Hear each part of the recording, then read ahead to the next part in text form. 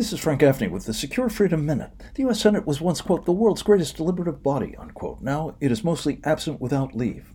Yesterday, Senator Tommy Tuberville's effort to uphold the law, banning federal funding of abortions that evolved into a fight over the Senate performing its constitutional role in evaluating senior military officers' fitness for promotion, came to a now all too familiar end.